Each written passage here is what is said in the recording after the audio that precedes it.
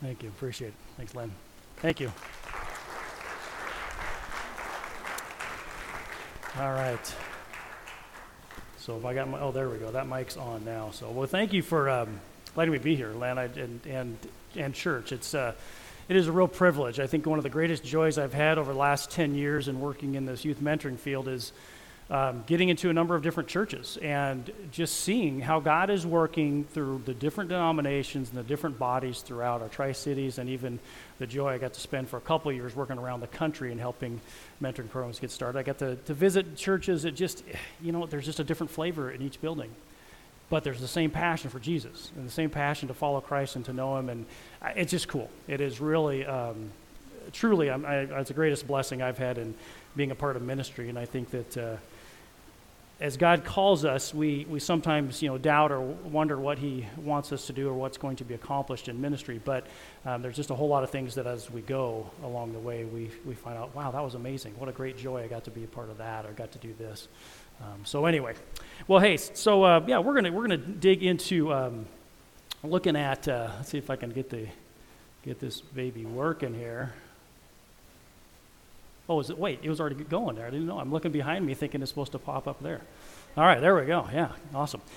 So we're going to look at this chapter in Growing Young of really, being the best neighbors we can. And so we're going to talk about that in a whole different ways. And so if you've read the book or you haven't read the chapter of the book yet, don't worry, because what I'm doing is just a weird thing. You're going to go, wow, he went some different directions on that a little bit. But it all focuses around what's being said in this chapter, and of course this chapter is, and this book is really, what God's telling us in through these different authors and that. But I want to start our time off this way here, so we're going to have a little fun. To begin with, how many of you are fans of, good alien movies or shows, right? Anything extraterrestrial, So, some of the newer movies that I love is, Passengers, that's not even one of them. Arrival, Arrival's kind of a cool one there, pretty creepy, kind of weird.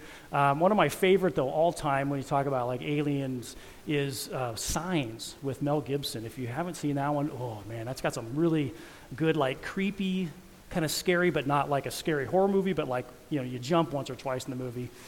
Dark Skies. There's a whole bunch of stuff out there, and of course, there's all kinds of weird TV shows that are on there too. But I don't have. Any of you ever watch? In the past, watched the old Twilight Zones? Okay, there was a great episode. There's a whole bunch of them, but there was a great one that one of my favorites was titled "How to Serve Men." I don't know if you remember that one, okay? So it's great, right? Because it's this, this alien ship lands, and I'm trying to remember all of it, how it goes, but this alien ship comes, this really tall alien guy comes out, and anyway, they get him in the UN, in front of the UN and speaks and stuff, and he's carrying around this book with him the whole time, and ends up leaving the book there, and walks away. Well, so they're like, oh man, we got this, we can find out what this guy is all about, why they're here, why are these aliens coming to Earth, and let's try to decipher their book because it's written in this strange language, and they're working on it. Of course, towards the end of the episode, they realize, oh, the title, it's the title of the book, we got that deciphered, it's How to Serve Men. And so everyone at first is thinking, great. Of course, at the end of the episode, you realize it's a cookbook, right? So it's How to Serve Men Best, right? Yeah, awesome. What a great episode. A classic Twilight Zone. Just good stuff. So for you young people, if you haven't seen those, you got to go check out the Twilight Zones. There's some really crazy, spooky thinking there, There's weird thinkers then, just like there are weird thinkers today, okay? So anyway, so we're gonna look a little bit at this whole thing of, okay, why are you here? Just like these aliens, the whole question was, why are you on planet Earth? And that movie, Arrival. It's all, what are they saying? What are they trying to tell us? And all this stuff, whatever. Why are you here? Why are you here today? Why are you in this room today? Why are you in the family you're in? Why are you in the job you're in? Why are you in the city you live in? Why are you here on Earth? I mean, isn't it interesting to think through all that stuff and go, why has God chosen to place me here right now in this generation, in this part of history, etc.? And then that ultimate question, like everyone, I think we sometimes may forget that everyone, I think, is fooling around in the mind going, why do I exist, right? Why am I even on planet Earth, and what am I here for? It's interesting, as Christians, I think that we recognize that God has laid out a few things for us to help us understand, okay, we know from Scripture why we're here, for the most part. We don't know all the details. But that's the fun part of life, is that we know the main stuff, and so we just follow and let God direct us. We know that we're here to know God ultimately. We need to know who God is, and as it says there in John 17:3, now this is eternal life, that they know you, the only true God, and Jesus Christ whom you've sent. It's about knowing Jesus. That's the purpose, number one. That's why we're here. From furthering that, this is my life verse really here, John 10:10. I always encourage people, find a verse that just is something that you always love to share and come back to. When times get tough, you remember that verse and you read it to your head. When times are good, you bring that verse back up again. When you're helping other people, share what verse means a lot to you. But this one, to me, I love it. The thief comes to steal, kill, and destroy. And I see tons of that happen in our world today. We all do.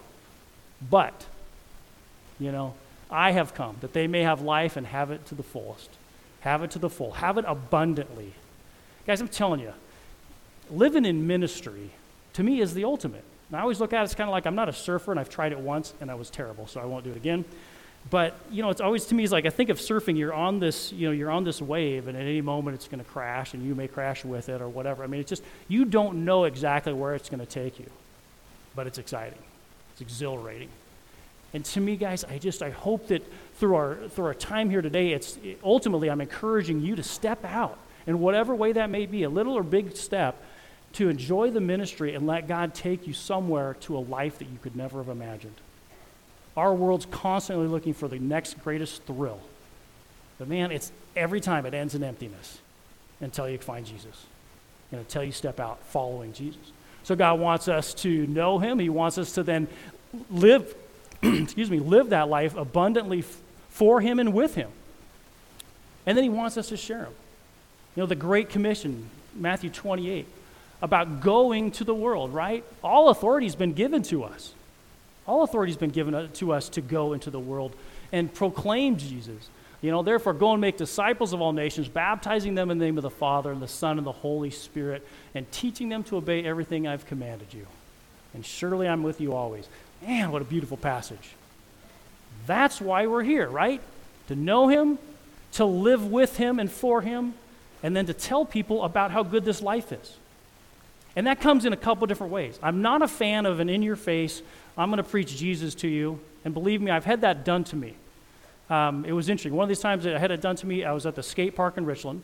And I tell you, God has done a whole bunch of weird, crazy, awesome things in my life through the skate park.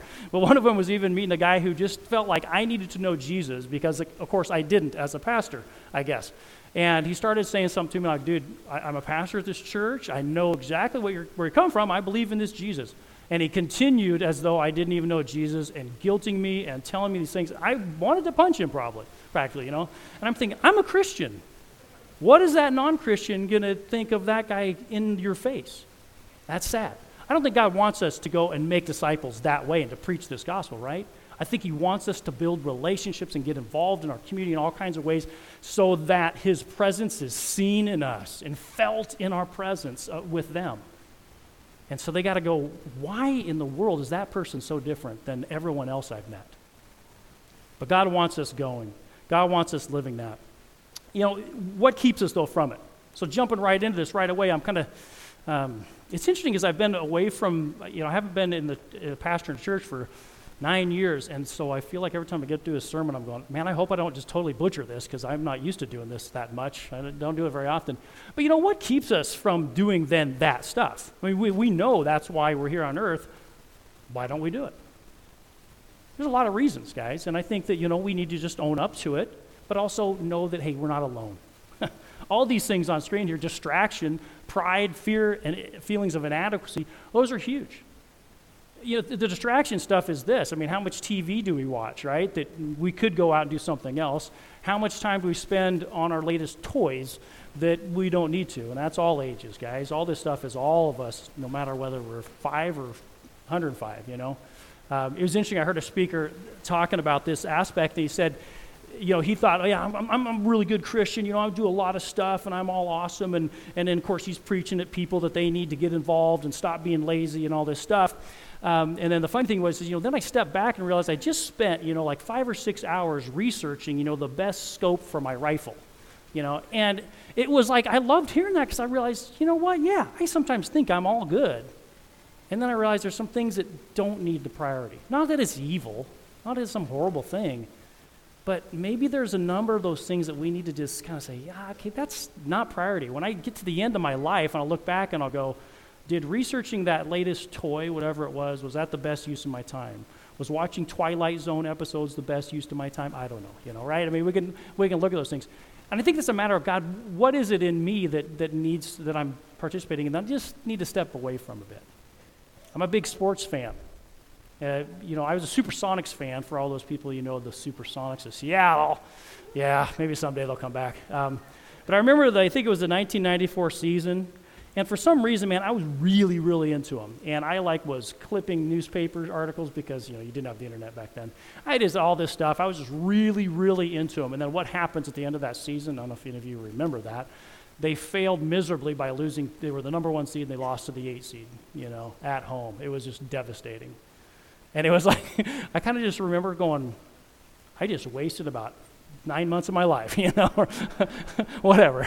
And it's funny, though, sometimes it's nice when God slaps you side of the head and say, man, I've been telling you, but finally I had to do it the hardest way for you, and your team lost. No, but anyway. So what is it that distracts us? Sometimes there are the good things that need to be set aside for the best things too, right? Sometimes we need to see that. The pride that says I'm fine on my own and I'll do what I want to do and I don't like the people that God's maybe calling me to, etc. There's all aspects of pride. And what's interesting when we talk about the generations coming together, I think it's the number one problem. And I've been kind of seeing, reading through some stuff. You guys, we're going through this Growing Young book here. There's another book called Growing Together. Really cool. And then part of the video series that they have for that, it really challenges all of us to say, what pride is getting in our way from connecting with someone different than us, especially in younger generations? Because you can go into all that stuff, as us older people. This is great, because sometimes you young people, you ever feel like you're, get ripped on for your clothing styles or some of the things you're interested in, right? I mean, what are you so upset about me? Because the funny thing is, I talked to my dad one day, and he's a little bit older than me, of course, and so he had some different styles. And we started talking about some stuff in his high school years. And you know what was comical in all this? Because, a few years ago, right, the whole big deal was guys, we'd wear our pants down real low and the boxers were showing about 6 inches or something like that, right? And I heard all kinds of adults get mad at that. Well, I found out that when my dad was in high school, the trend back then was wear your pants down low but not seeing any underwear. Well, hold on a minute. Which is worse now, And he did all kinds of other things like drag racing and stuff like that would be like you'd be arrested for today, So sometimes we need to step back and look at what we're mad about and go, well, hold on. Okay, maybe we did some of those same things. That's for us adults. And then for you young guys, give us a little patience, okay? We're old. We just do the same thing again and again, and we just like to talk and tell you what to do. I mean, sorry, we're trying to work through that, so you got to be patient with us a bit, all right? But I do hope that we as adults recognize that stuff. And the thing I hear from young people all the time is I just wish I could say something and let them just hear me, and that's it. They don't start going into lecture mode. And I'm guilty of it, guys. I mean, I do it all the time too, so I recognize the challenges there. But the last one there is, I think this is really, really, really important for us to understand. Guys, we are all going to fail in life. We are all imperfect. We are all, fall short of being the best at whatever ministry God might call you to. That's just it. But God's saying, guess what? I make up for that. Let me be your strength. Let me be your wisdom. Let me step in and be there for you. When you are weak, I will be strong. You will be strong because you have me. This is an interesting one, because for me personally, I've gone through some stuff in my adult life where I failed miserably and hurt some people miserably. And through the healing process of that failure, man, I'm telling you, I got to a point in that I am such a horrible person. And I remember trying to, get myself back right with God and getting everything, back to where it should be in my relationship with Him. I'm reading through one of the Psalms, and it talks about the enemies of God. And it lays out, the enemies of God do these. And I sat there going, I'm in that list. I must be an enemy of God. Who am I to even exist on this earth? And just Man, I'm telling you, that was the darkest I've ever been in. Fortunately, I had enough people around me that kept reminding me that, no, you need to understand God's grace.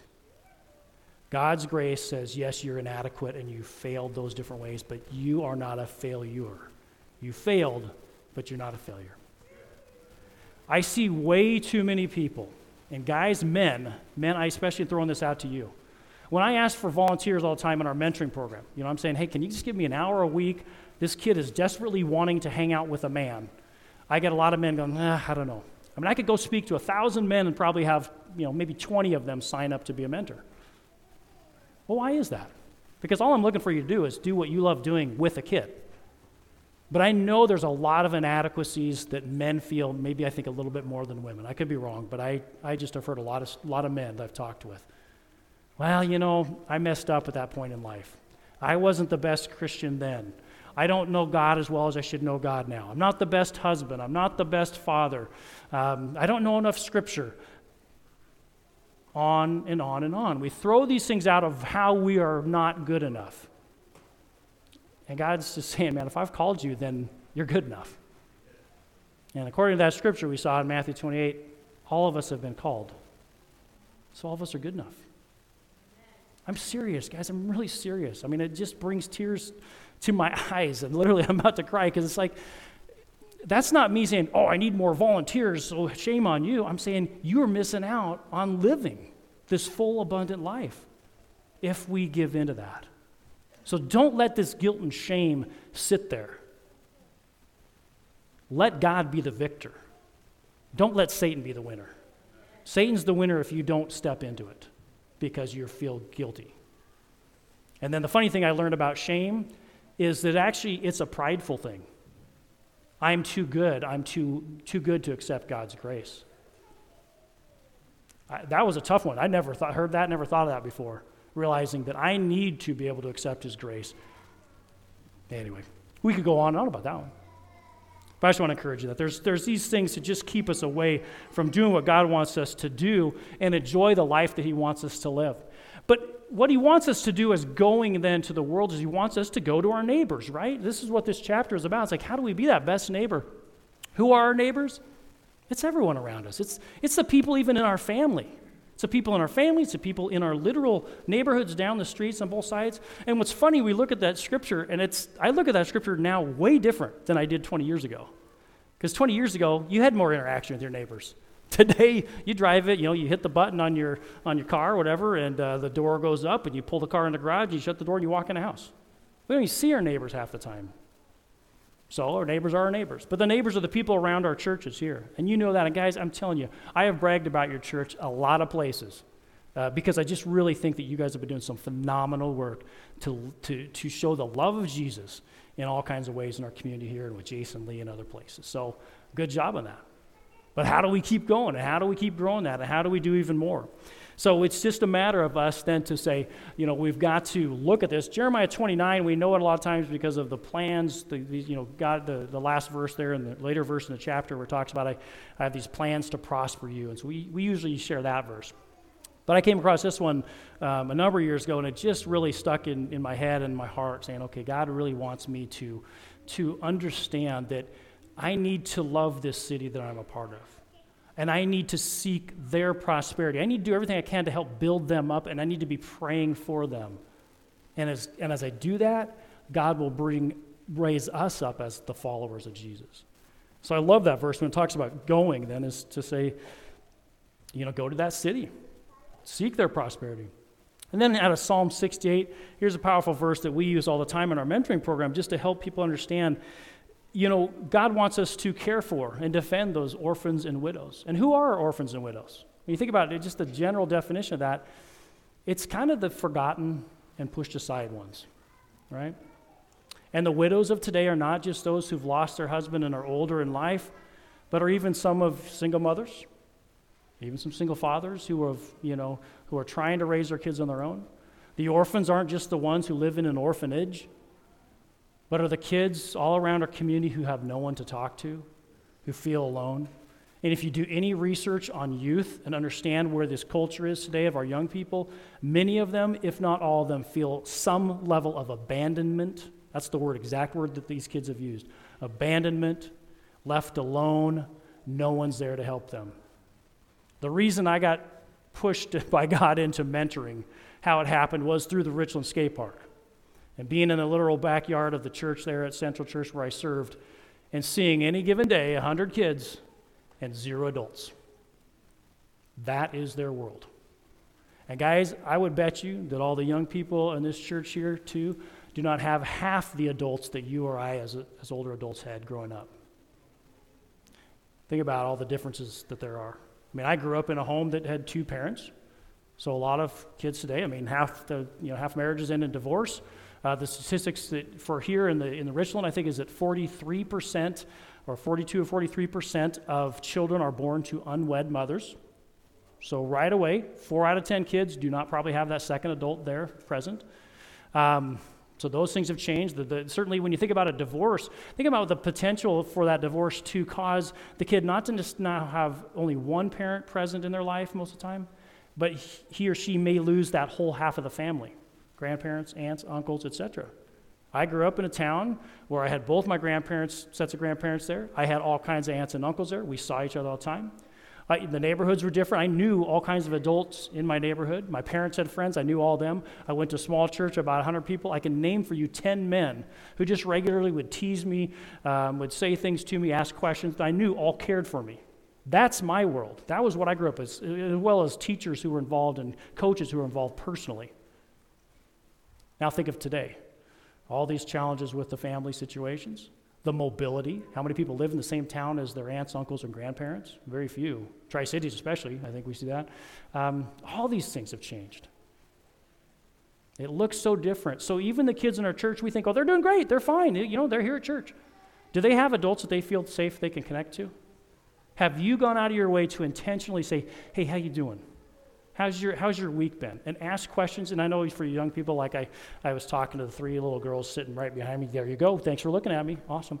And they're like going, what the heck is this guy talking to us for? Right? Because they're not used to us maybe just out of the blue saying, hey, how's it going? I do that. I have no problem being weird, okay? I have no problem people thinking I'm a strange guy. So I talk to young people all the time, how you doing? And they're like, whoa. I kind of like them to know, though, that adults do care. When they feel abandoned, that they know there's not that many. Anyway, so it's kind of interesting to see about what he's calling us to here. So what does this, look like? And I love to look at Jesus, and obviously, let's just follow his example all the time. That's the way to live life. What did he do? How did he think, etc. I love this story in John chapter 4, and I don't know if you remember the story of the woman at the well, the Samaritan woman there who comes when Jesus is sitting there. I love this story because of how Jesus treats her and the things he says to her. And what happens is unreal.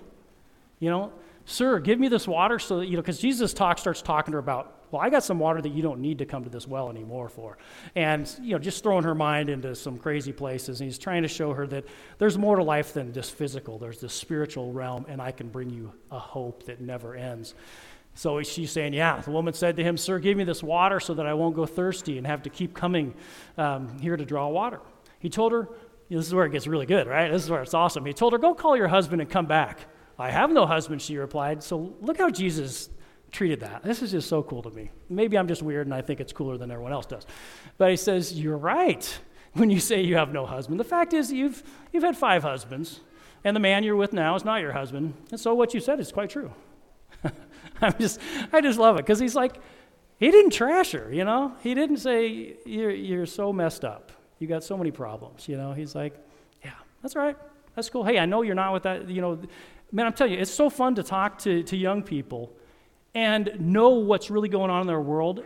And I think that when, sometimes I'll say, this is what I learned when I had kids at the youth center was if they tended to have a Visine bottle in their pocket, they're doing drugs. Okay, they're doing some stuff, and so they need to take care of the red eye, and so they always got this Visine, because not many people usually have just a Visine, right there ready to go.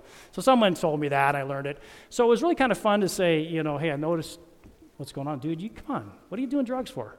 And to call him out in a loving way, and those kids, had so much respect that I was actually not stupid. okay?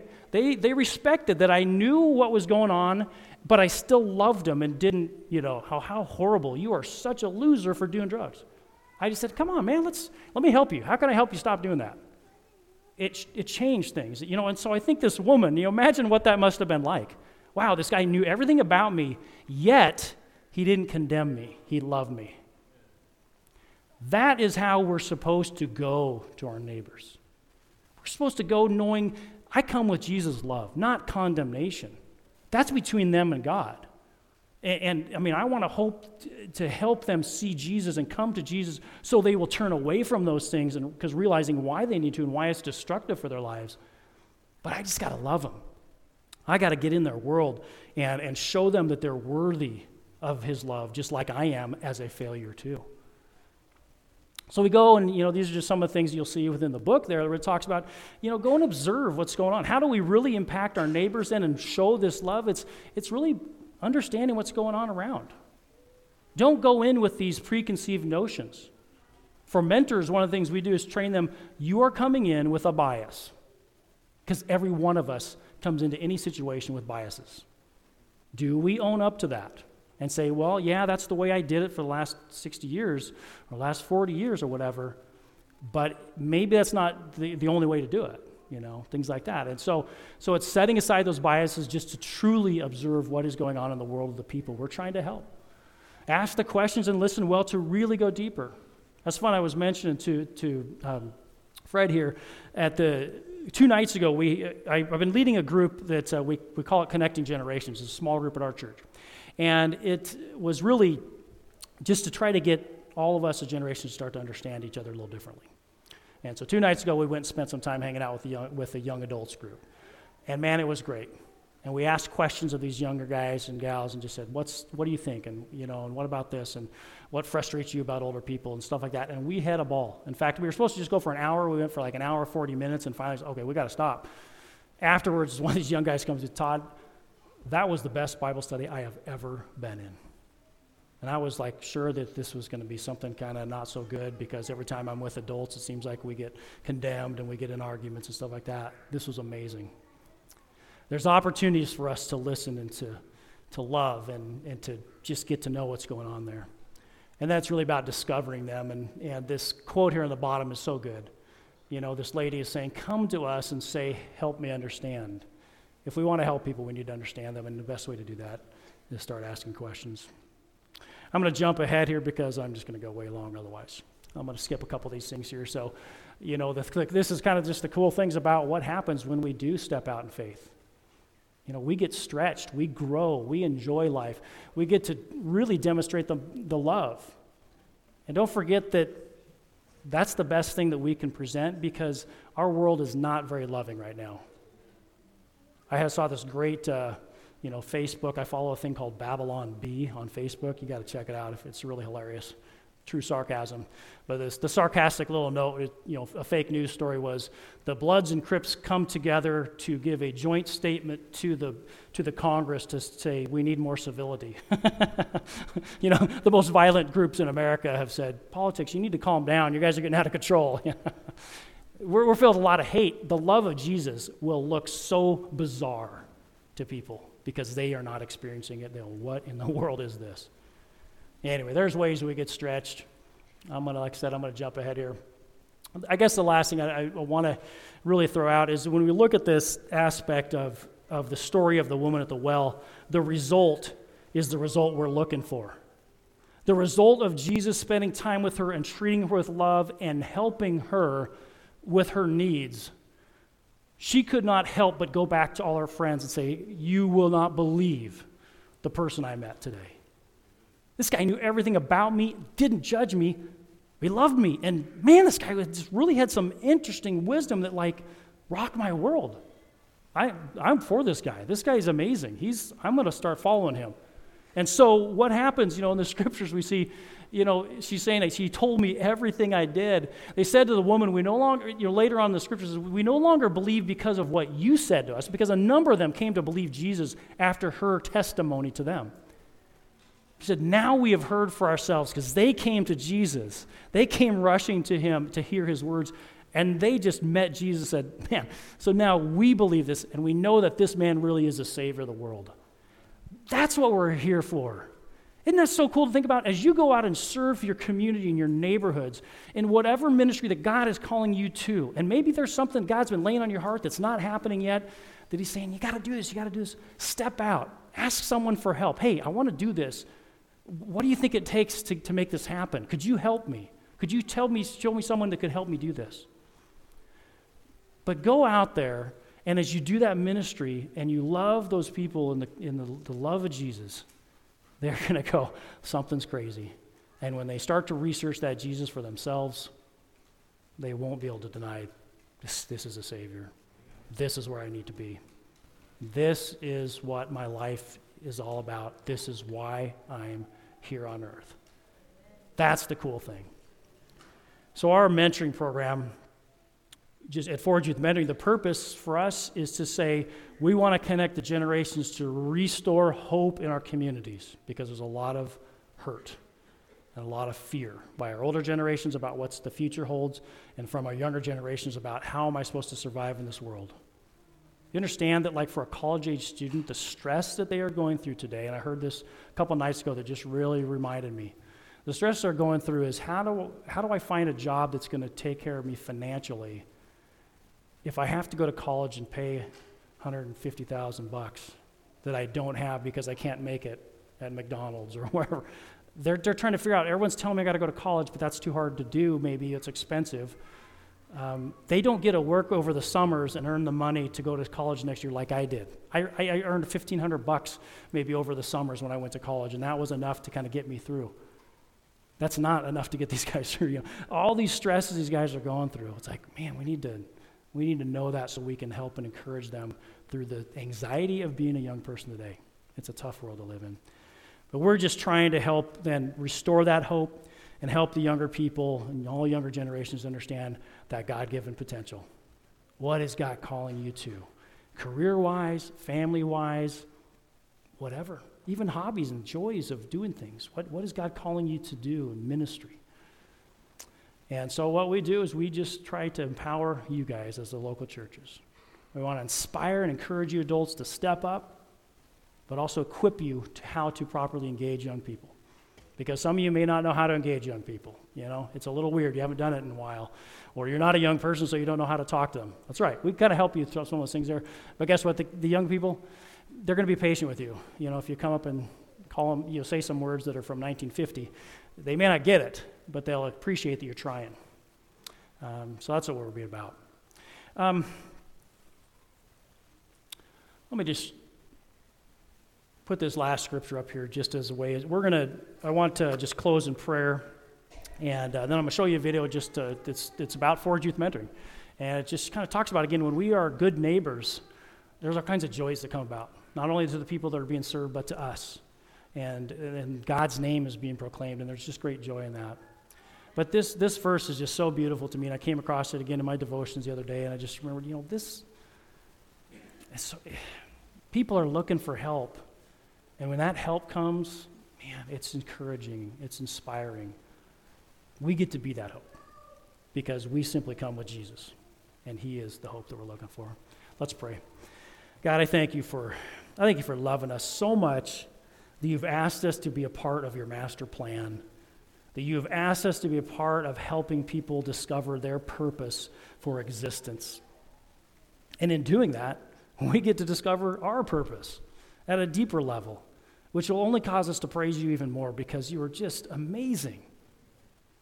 You give us stuff that we can never imagine. You give us skills to do things that we feel inadequate to do, but then when we step out, it's amazing to see the results.